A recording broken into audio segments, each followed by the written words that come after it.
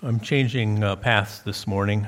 I still would like to talk about how Jesus interacted with us, and Lord willing, we'll do that in future Sundays. But this morning I got up about 6 a.m. and started going over my notes like I do most every Sunday, and then to make my final changes and rearrange thoughts and illustrations, and then make the adjustments that are necessary and get you your notes ready. And I did all that this morning. And then as I was ready to come to church, I thought, that's not today's sermon.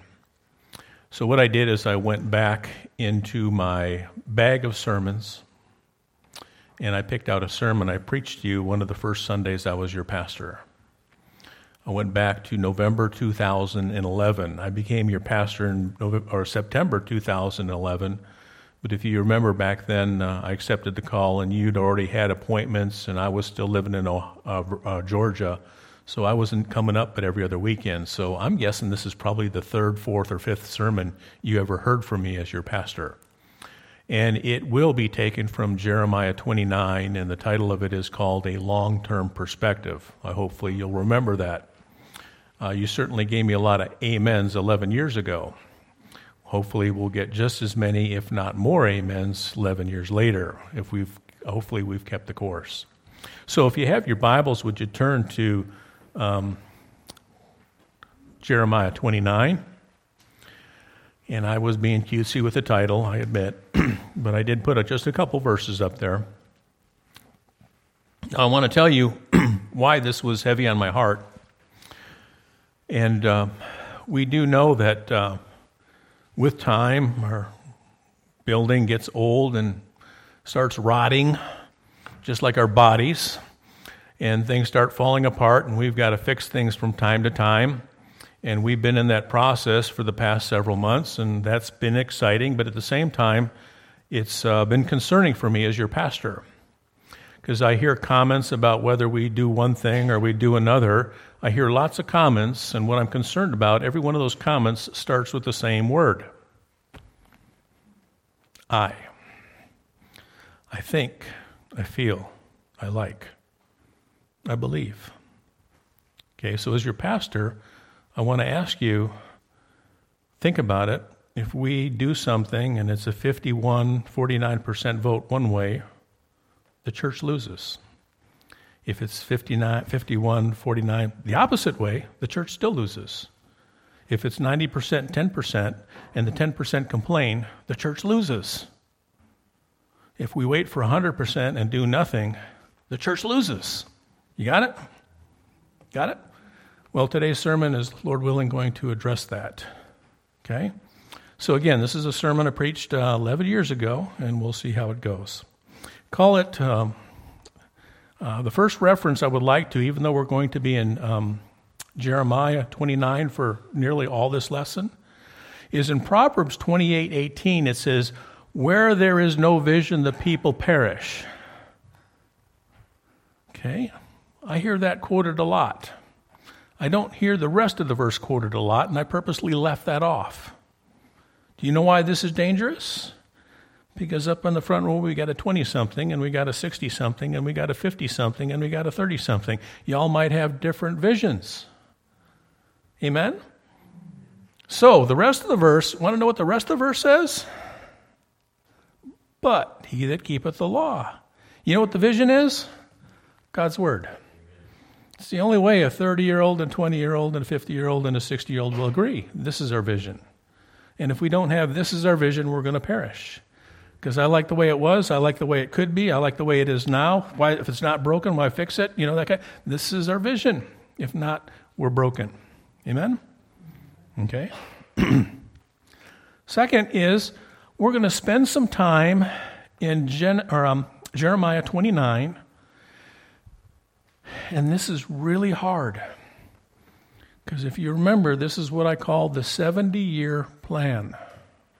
Now think about it. I ain't going to be alive in 70 years. Amen? So why should I do it? I'll never reap the rewards of it. Well, let's read Scripture and let's see if we can think that way. And I'm looking in the second row, and I've got a daughter here, 22 years old, and you know what? She's statistically speaking, she probably won't be around to realize it either. I got to go all the way to the back row and get my granddaughter back there, and she might be around at 74. Maybe I'm doing this for her. Can I look and make decisions now with her in mind and not me in mind? Amen? Okay. You think that's the vision that might get us all on the same path? I think we got half a chance.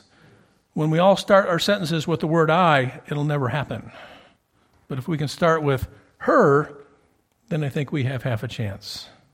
Now, there is one exception. There is one person in this congregation that didn't start the comments with I. And she's sitting there right there in the pretty pink peach vest. It's always, what can we do? What do the young people want? She's our oldest member, 92, okay? Amen? Our 92-year-old's leading the way. Amen. Right? Isn't that the way it should be? Okay. I want to be in Jeremiah 29, but I want to read in 25 because Israel, or actually Judah, was being warned. Okay? Before this time came up where this judgment in the 70-year purge started, God was telling them, if you don't fix things, this is what's going to happen. So in Jeremiah 25:11, and this whole land shall be a desolation and an astonishment, and these nations shall serve the king of Babylon 70 years. And it shall come to pass when the 70 years are accomplished that I will punish the king of Babylon and that nation, saith the Lord, for their iniquity in the land of the Chaldeans, and I will make it perpetual desolations. So what God's saying is, listen, y'all messed up, and I'm going to punish you, and this punishment's going to last 70 years. Okay? We're going to get to chapter 29 when the punishment starts, and God is going to give them instructions of how they're supposed to conduct themselves over the next 70 years. But this is just a warning. Hey, it's too late. Got it? Now, the good news is at the end of 70 years, the pain will be over. And I'm thinking, big deal, I'm gone. Right? That's not for me. It's not for my oldest sons. Maybe it's for my grandchildren.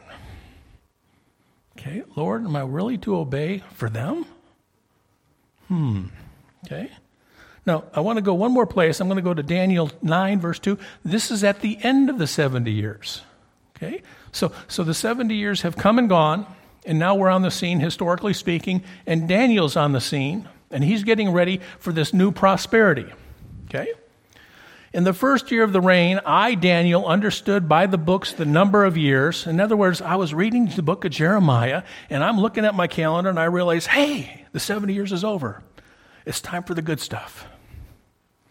Whereof the word of the Lord came to Jeremiah the prophet that he would accomplish 70 years in the desolations of Jerusalem. So, yeah, they're going to suffer for 70 years, and Daniel's now on the scene, and this is the end of the 70 years, and we've just recently read about that. So let's go into Jeremiah 29, and let's read the instructions that Judah's going to get at the beginning of the 70 years. Okay?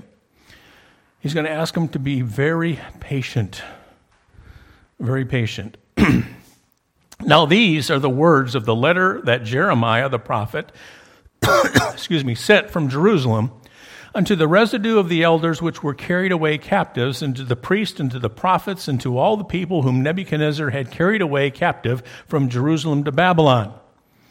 So we kind of get the scene here. God forecasted that Babylon's going to come and take over Judah, and they came and they took over Judah, and they took the best of the best, and they hauled them back home, and Jeremiah's still in Judah, and he's writing this letters, and the 70 years while you're gone, this is how I want you to behave. This is what he tell them. Okay? After that, Jeconiah, the king and the queen and the eunuchs and the princes of Judah and Jerusalem and the carpenters and the smiths departed from Jerusalem by the hand of Elisha, the son of Shaphan, and Gemariah, the son of Hilkiah, whom Zedekiah, king of Judah, sent unto Babylon to Nebuchadnezzar, king of Babylon, saying, Thus saith the Lord of hosts, the God of Israel, unto all that are carried away captives, whom I have caused to be carried away from Jerusalem unto Babylon. That's just kind of like the salutation, okay? So again, I'm really trying to get you in this perspective. Because the things Jeremiah is going to ask Judah is really, really hard. Why? Because they will not reap the benefits. Their children most likely will not reap the benefits. They're doing this for their grandchildren. Do you have enough discipline to do something not for yourself, not for your children, for your grandchildren? Do you? I think if we as a nation have, we wouldn't leave them with the debt we've left them. Amen? This is me, the boomer generation. We've spent our parents' money, we spent our money, we spent our kids' money, and we spent our grandkids' money, and we left them with a debt. Okay? We're not thinking that way. We're thinking this way. Okay, we can go amen for America. How about for the Church of Jesus Christ? Okay? Let's see. Okay. Verse 5. Build ye houses, and dwell in them, and plant gardens, and eat the fruit of them. Take ye wives, beget sons and daughters. Take wives for your sons, and give your daughters to husbands, that they may bear sons and daughters, that ye may be increased there and not diminished. You know what he's doing? He's saying, okay, you're going to be in bondage for 70 years, but you know what? I still want you to have strong families. I want you to marry within the faith. I want you to grow your house. I want you to plant gardens. You feed them well. You just keep going. But we're in bondage. Do it anyway. But I'm going to give half of it to the country. Do it anyway. I don't care if Babylon takes half of it. Do it anyway. Okay? Verse 7. And seek the peace of the city whither I have caused you to be carried away captives, and pray unto the Lord for it, for in the peace thereof shall ye have peace. Well, you're going to be in bondage, but I want you to pray for peace. You want me to pray for peace when I'm in bondage? Yes. But I'm going to be in bondage for the rest of my life. So, pray for peace anyway. Why? For your grandchildren. We're doing this for it's not about me. It's about them. And if now my grandson's back sleeping somewhere, right? I would use him as a prop. I would grab him and hold him in front of you, my 1-year-old little grandson, and I would hold him, and I'd say for the rest of the day, I want you to call him Grandpa Malachi. Okay? I want you to think of him. Everything we're doing is for Grandpa Malachi, so he can do things for his kids and his kids' kids. Do we have that kind of vision? That's where the people will not perish. Don't you understand? We're just a drop in the bucket of time and compared to God. And he says, this is your part, this is your job. Because it's not about you, it's about him. It's about his son who came down to die for us. And I want to be sure that my children and my great-grandchildren have a place to worship and hear that story. I would love for my Grandpa Malachi to be around here and leading the songs and the prayers to his grandchildren. I want to do whatever I can so that happens. Amen? It's not about me. Okay. Chapter 29, verse 8. There he is. Amen. Okay. And thus saith the Lord of hosts, the God of Israel, he was 30 seconds off, wasn't he? Let not your prophets and your diviners that be in the midst of you deceive you, neither hearken to your dreams which ye cause to be dreamed. For they prophesy falsely unto you in thy name. I have not sent them, saith the Lord. He's telling them, okay, even though in your bondage, I still want you to be true to God's word. Stay true to the doctrine. Keep it pure. But I'm not in the old temple and I'm not worshiping according to the old ways. So, he wants you to stay true. Stay true to the word. Verse 10. For thus saith the Lord, that after 70 years be accomplished at Babylon, I will visit you and perform my good word toward you in causing you to return to this place.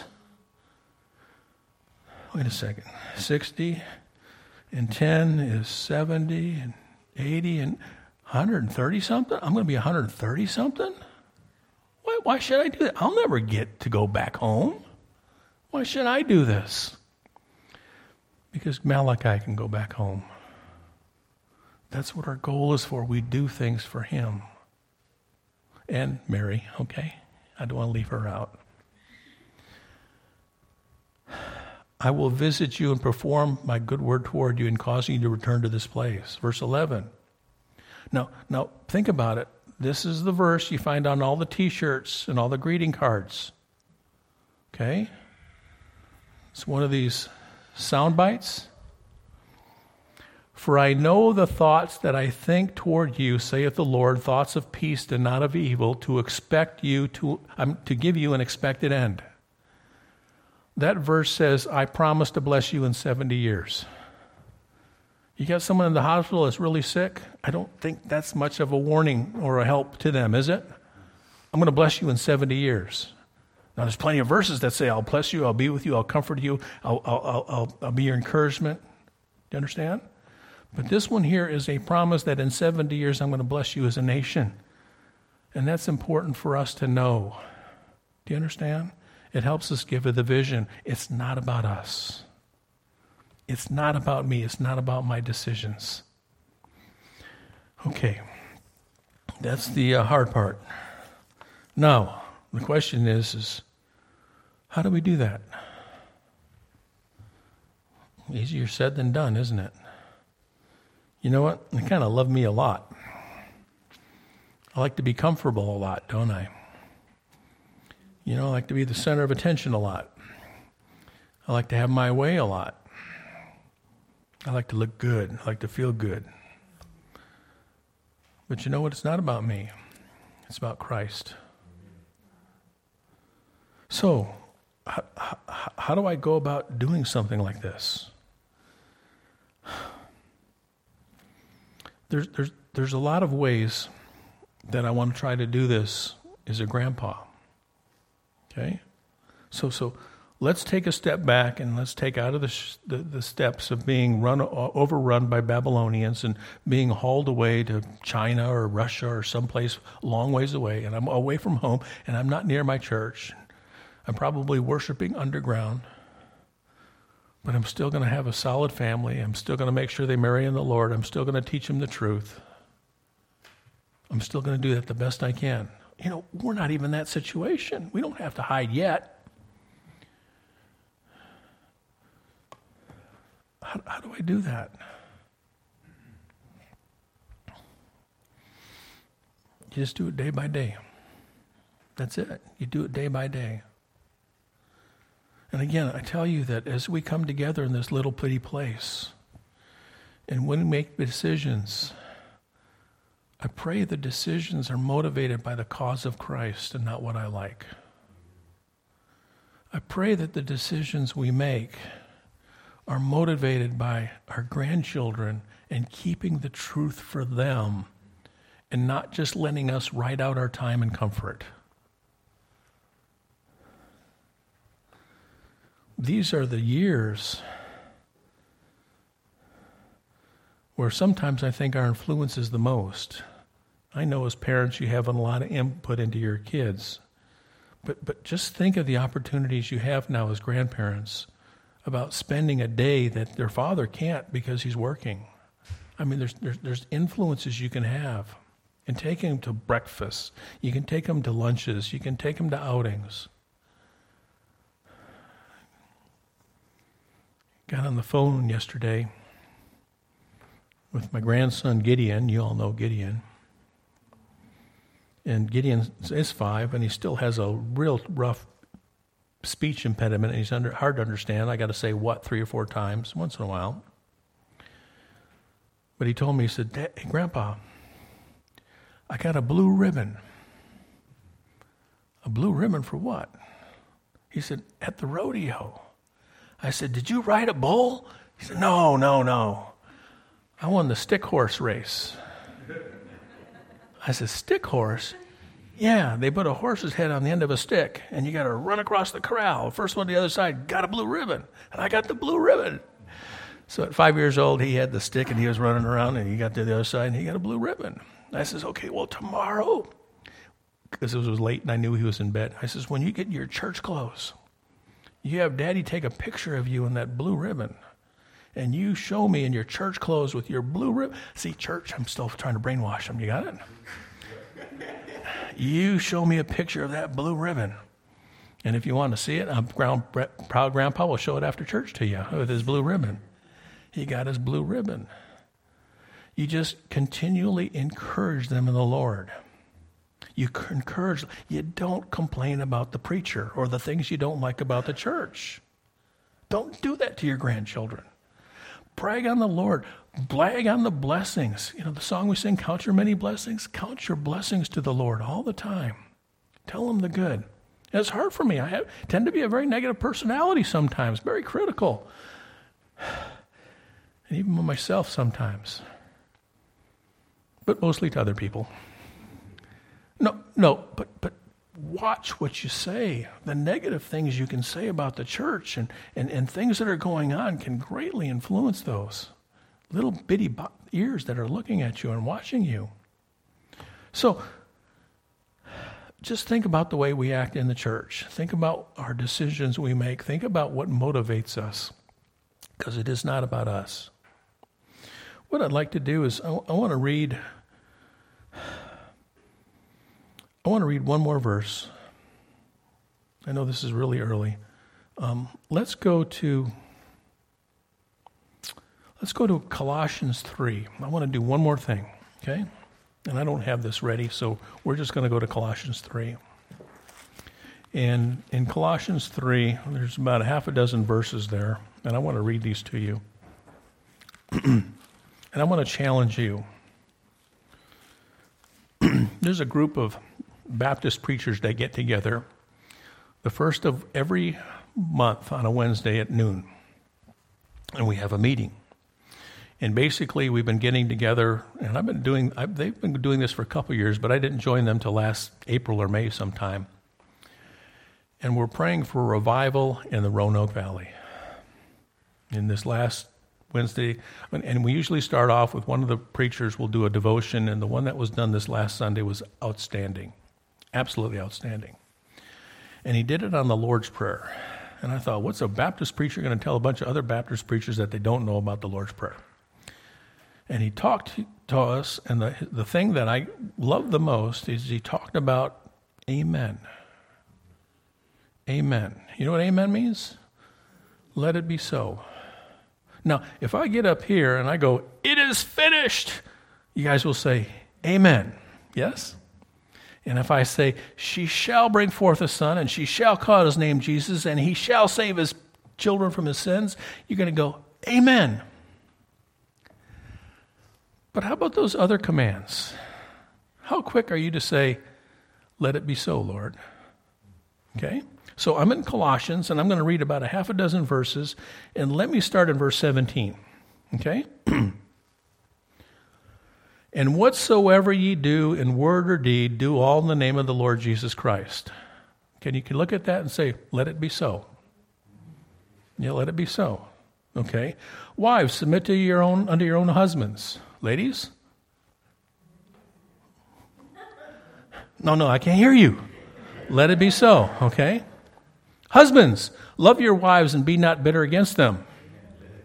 Amen. Okay. Children, obey your parents in all things. Josiah, I can't hear you. Got it? Why can we say the amen and the let it be so's to those eternal things? Shouldn't we be able to say that to everything in the Word of God? Think about the Lord's Prayer. And forgive us our debts as we forgive our debtors. Let it be so. But you don't understand that brother is a stinker. You want me to forgive him? Let it be so.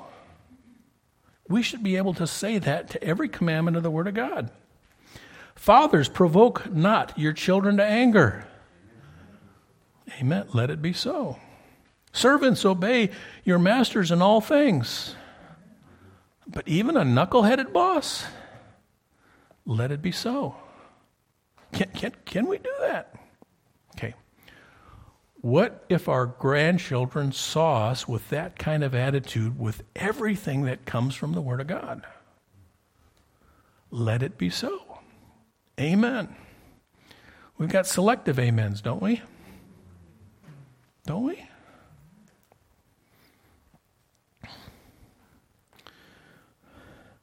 And whatsoever you do, do it heartily, as to the Lord, and not unto men. Let it be so. You know, if we can have that kind of attitude, those grandchildren are going to watch what you do. They're going to do that way more than the advice you give them. And I pray you just have a relationship with the Lord that is joyous. Okay, let's go through one more list. Let's go to 1 Thessalonians 5. 1 Thessalonians 5. Let me read you another list. And again, the only reason I picked these is these are a list of commands that are really short, right next to each other. I'm going there real fast. See, you don't understand. When I have this cuts 10 minutes off the sermon because I'm always flipping, looking for my verses, right? 1 Thessalonians 5. Okay, let me start also in verse 16. Okay, this is not husbands, this is not wives, this is not children. I'm not picking on anyone. This is the whole congregation, okay? Verse 16. Rejoice evermore. Amen. Okay, a little bit louder. Pray without ceasing. In everything give thanks. Quench not the spirit. Despise not prophesying. Prove all things. Abstain from the appearance of evil. Let it be so. Can we do that? We should do that with all the Word of God. Let it be so. Has He ever told you something that wasn't good for you? I didn't say, did He ever tell you something that was uncomfortable for you? Has He ever told you something that wasn't good for you? Has He ever told you something that wasn't good for your marriage? That wasn't good for your family? That wasn't good for your finances? That wasn't good for your work relationships? For everything. He's never done anything. Why don't we say, let it be so? Because we want to hold on to control ourselves. And when we hold on to the control ourselves, those little eyeballs looking at us will see us. That's the best way we can pass this thing on to the next generation and the generation after that. So, with that being said, let's go back to Jeremiah 29. Jeremiah 29. And I want to read this passage one more time and give you perspective about it's really, really hard to have the discipline to think about something for next year. Isn't it? Well, I'm going to eat this way because in 1 year I'll be so much healthier. Man, I can't even get through a week on that diet. Okay? It's hard to have that 1 year perspective. But a 70-year perspective? God, you've gone too far on this one. Let's read this. This is a 70-year plan, y'all. Okay? I'm going to start at verse 5. Okay? Build ye houses. I know this isn't your homeland, but build houses anyway. Dwell in them, plant gardens. I know, but when I plant this garden, I'm just going to have to walk away from it. Eat the fruit thereof. Take ye wives and beget sons and daughters, but they'll never be free. And take wives and for your sons and give your daughters to husbands, that they may bear sons and daughters. Now we're getting there, right? And that may be increased there, not diminished. And seek the peace of the city whither I have caused you to be carried away captives, and pray unto the Lord for it. For in the peace thereof shall ye have peace. But I don't like the way this government's going. Pray for it anyway. Pray for those leaders. You know me. Every January, the State of the Union the State of Address, that's what I want to say. I pray and I watch. Because I'm waiting for the day the president will be up there and he'll be talking, and all of a sudden little feathers will start coming out of his cuffs. I'm waiting for that day. Okay, some of you aren't laughing. You don't know where I'm going. It's Nebuchadnezzar, okay? All right. There's going to be a change going on. Verse 8. For thus saith the Lord God of hosts, the Lord of hosts, the God of Israel, let not your prophets and your diviners that be in the midst of you deceive you, neither hearken to your dreams, and ye cause to be dreamed. For they prophesy falsely unto you in my name. I have not sent them, saith the Lord. Stick to the word, the whole word, and nothing but the word. For thus saith the Lord, that after 70 years be accomplished at Babylon, I will visit you. But I'm going to be dead by then. So what? You have some grandkids around. And perform my good toward you. And you know what? He gave them glimpses of peace. It just wasn't a national peace, but he gave them peace while he was there. And causing you to return to this place. For I know the thoughts and I think toward you, saith the Lord, thoughts of peace and not of evil, to give you an expected end in 70 years. Can you do it? Can you have that discipline? I pray you can. Because if you don't, the opposite isn't a very good outlook. So we want to do that. May the Lord bless you. Thank you.